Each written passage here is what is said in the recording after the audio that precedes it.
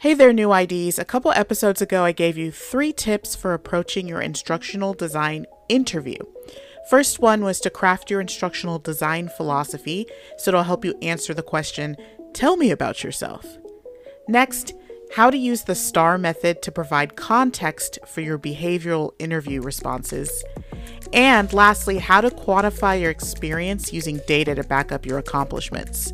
So if you haven't listened yet, you'll definitely want to go back, stream that episode, catch you up to this one, because this episode is a follow-up. Don't worry, I will still be here when you get back.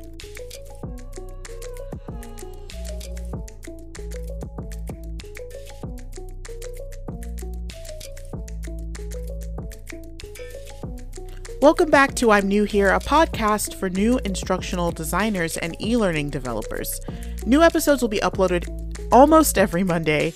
If you have a question you want answered on the show, send an email to thenewhereshow@gmail.com.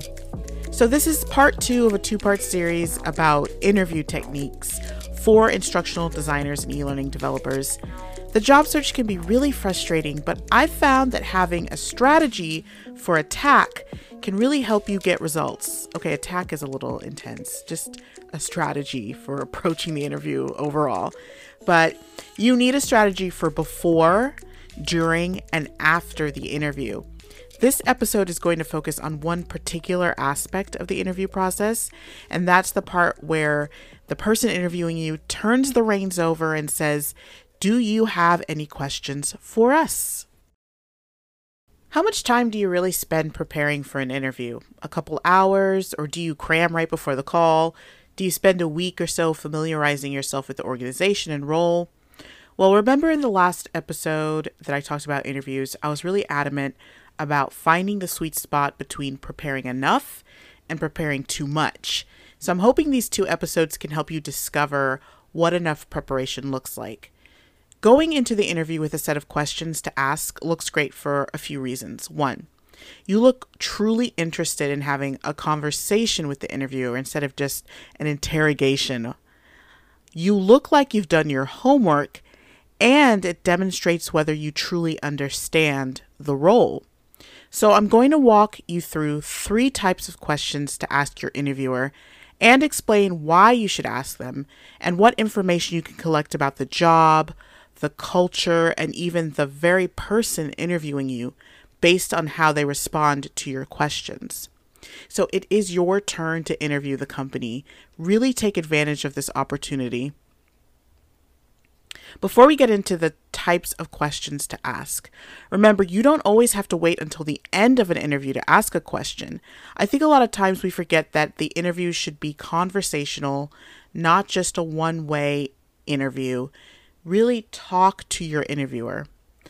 So the 3 types of questions: type 1, general questions about the organization; type 2, questions about your specific role; and type 3, questions that reflect your knowledge about instructional design or whatever niche you end up going into, whatever you're interviewing for specifically.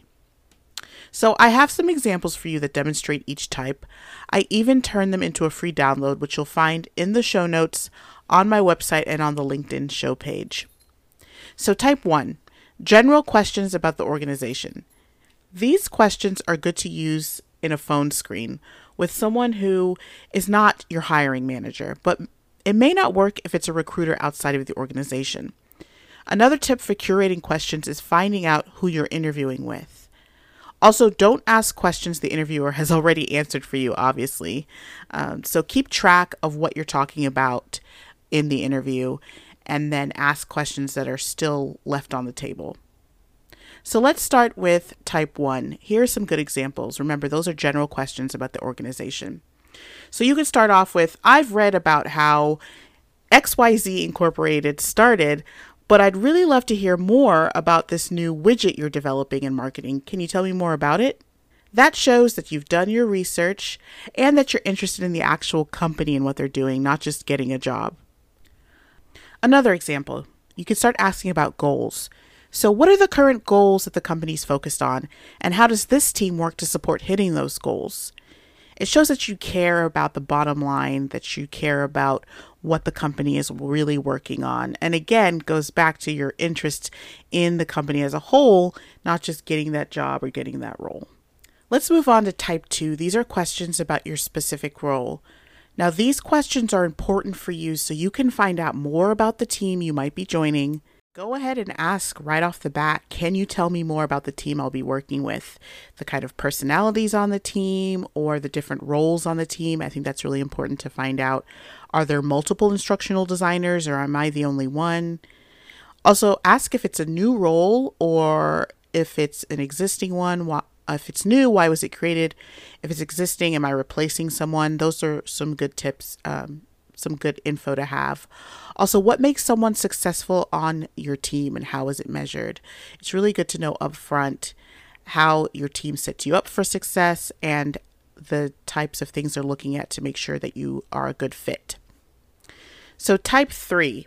These questions are going to really reflect your knowledge about instructional design. And this is especially good for maybe newer IDs who don't have a lot of work experience. So they kind of have to prove more of their knowledge on the front end. So try some questions like this. How do learning experiences differ here compared to other companies you've worked for? What's the team's preferred design process? So that's more around like, what are the steps to kick off a project and complete a project? And also one I like to ask is, how do you aggregate data from your users? That's really helpful in finding out what kind of learning experiences you're delivering. And you can go more into depth with that question based on how they respond. So there you have it, 3 examples of types of questions that you can ask at the end of your interview or over the course of your interview. You don't have to wait until the end. But what I really want you to get out of this is how important it is to have good questions lined up for your interviewer. Never, ever let that opportunity go by without asking. This is a chance for you to figure out if it is a company that you actually want to work for. So you don't end up in a situation where you're past your 90-day probationary period and you're miserable. Up next are our resources and homework assignment. Some resources to help you in your next instructional design interview. I created an interview question guide, like I mentioned at the top of the episode, that you can download right now on NYLALXD.com. The link will also be available in the show notes.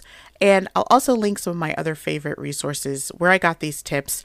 I've accumulated all this knowledge from a lot of trial and error of my own interviews. I'm even still working on some of these practices, but I think I've got a good strategy. I've just got to implement them. So the resources I'm going to share with you are just years of curating all this info. So definitely go check that out. And this week's homework assignment is really simple. Simply log into LinkedIn, especially if you haven't done that in a long time, and either post about wanting to talk to an ID hiring manager or connect with one and private message them, and then ask for an exploratory interview. You could just say you want to ask them a few questions in turn for a gift card for a cup of coffee or something else, just so you can get an idea of what they're looking for. I saw someone make a post like this last week and I thought, you know what? That's the way to do it. Sometimes you just have to ask. And LinkedIn is such a great community, especially L&D LinkedIn, that I'm sure you'll find the info that you're looking for. And you can get kind of an insider's view of what an ID interview looks like. All right, folks, we did it. We got to the end of yet another episode. I spent the last few minutes showing you how to take advantage of the question portion of an interview. If you're strategic, you can use this time to show off your skills one last time and find out if the job is a right fit for you. If you like the show and you want to know more, check out NYLALXD.com/I'm new here. I have show notes for you there, links to everything I talked about in this episode and more. If you're a regular listener and you're digging what I do here, please leave me a review on Apple Podcasts. I would really appreciate it. And let me know if you're still liking the micro episode format. Also, Spotify has really stepped up their podcast game. So check me out over there too, and anywhere else you download your podcasts. Remember, I'm all over socials, Instagram, Twitter, Facebook as Nyla LXD, and on LinkedIn too. Just search Nyla Spooner. One last thing, I will be wrapping up season 1 of the podcast fairly soon. I know. Just a few more episodes before I take some time to prepare for season 2. And I have plans for the podcast to evolve in the same way our careers should be evolving. So this first season was really about spending time nailing down the basics. And next season, we're going to be intentional about moving our careers from entry level to that next level. But more on that in the season finale episode. Until then, I will talk to you guys later.